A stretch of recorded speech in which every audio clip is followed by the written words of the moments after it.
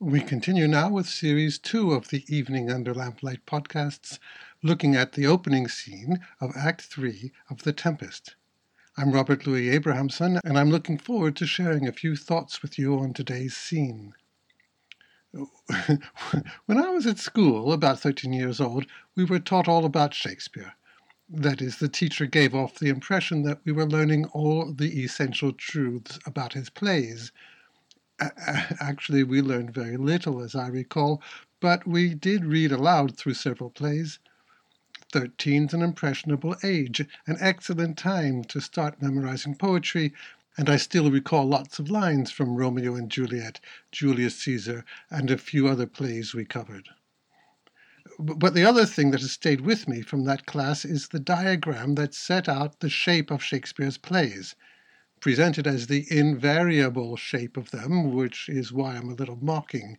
One cannot give out such confident analyses, especially about Shakespeare. But perhaps at age 13 this might be the appropriate thing.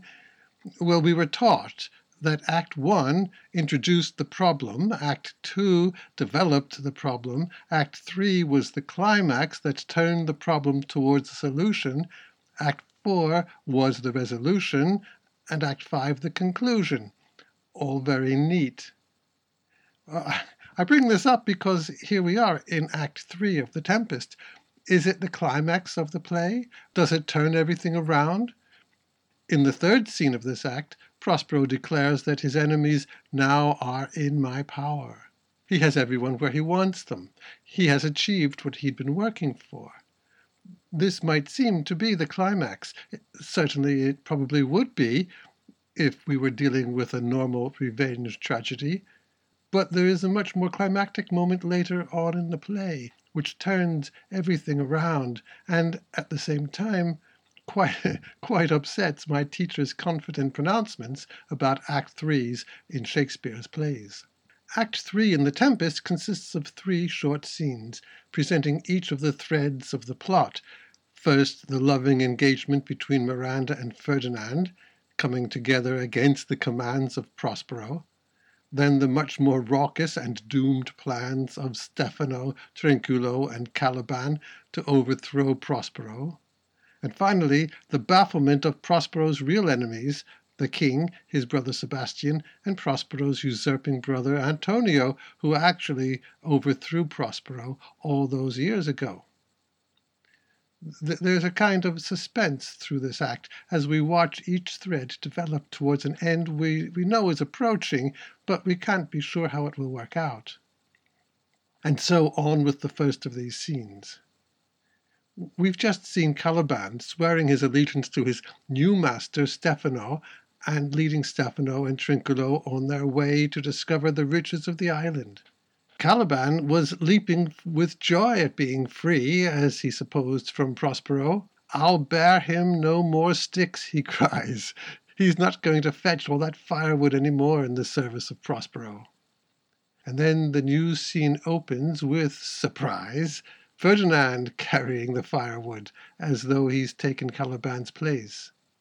He enters carrying a log, a prop that he might just drop so he can have a little break, and while he's resting, he can deliver a soliloquy, filling us in on a few details, such as his specific instructions to remove some thousands of these logs and pile them up. He's been at this work for a while, long enough for Miranda, a little earlier, to have come near him and seen him at work, and to weep at the sight, as she'd wept to see the ship break up, as she thought, during the tempests at the beginning of the play. The soliloquy also gives us the first real glimpse into Ferdinand's mind, which is, as we expect, entirely colored by his love for Miranda, a love that makes my labors pleasures. Contrast that with Caliban's response to hauling logs. All he could do was complain and curse. And as he resumes his work, Miranda enters and hurries right up to him, begging him not to work so hard. She tells him that her father is busy in his study and Ferdinand can safely take some time off. Caliban will tell Stefano in the next scene that Prospero is soon going to be asleep, dozing over his books, perhaps. But Prospero is never dozing in this play. He's constantly on the alert, and he has come on at the same time as Miranda, but has remained an unseen observer, or to continue our theatrical theme, he plays the audience, watching the drama of the two lovers. Or maybe he plays the drama critic, giving his judgment on what he's watching going on. And continuing the theme of hierarchy and disobedience, we note that Miranda is telling Ferdinand to disobey the orders of Prospero, a rebellion of sorts, following on the rebellion we've just seen being orchestrated by Caliban. The very fact that Miranda comes to talk with Ferdinand is an act of rebellion itself. But this is a kind of sacred rebellion, as though love is a higher authority than even a father's commands. When Ferdinand asks her name, Miranda quickly tells him, and then almost as quickly, she realizes that she has just broken Prospero's hest not to give away her name. But she doesn't really seem to mind that she's disobeyed her father, nor does Prospero himself. There's a kind of struggle between the two lovers over who will serve the other. Miranda volunteers to carry the log instead of Ferdinand. Ferdinand says that the moment he saw her, his heart did fly to her service. Toting those heavy logs is his form of doing service for her. There's no hierarchy here except a kind of competition to see who can serve the other more lovingly.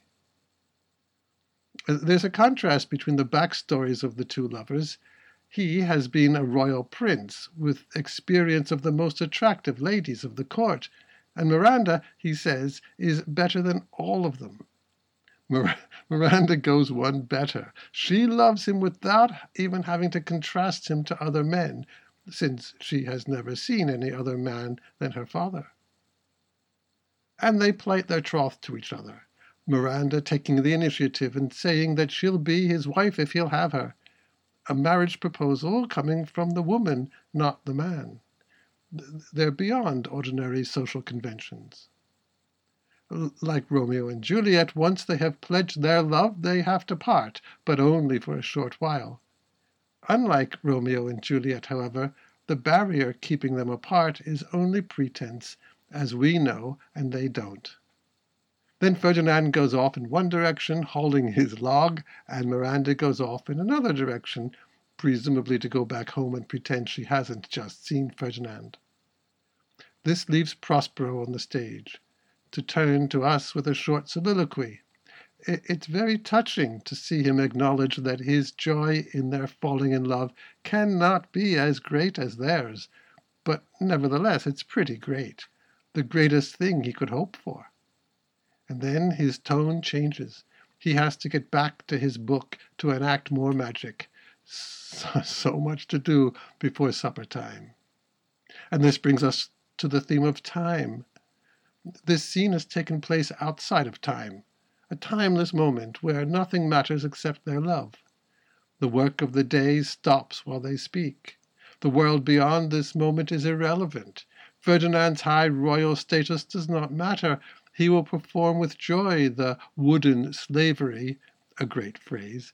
He will perform his wooden slavery, which in the outside world he would never have allowed. She forgets her father's commands. Here in the middle of the play is a kind of idyll out of time, but not entirely, since the idyllic lovers are not alone, but observed by Prospero, who sees the whole thing in the context of his evolving scheme of events. And then, in complete contrast to this delicate scene, comes the drunken comic nonsense of the inept rebels. We'll meet up again there.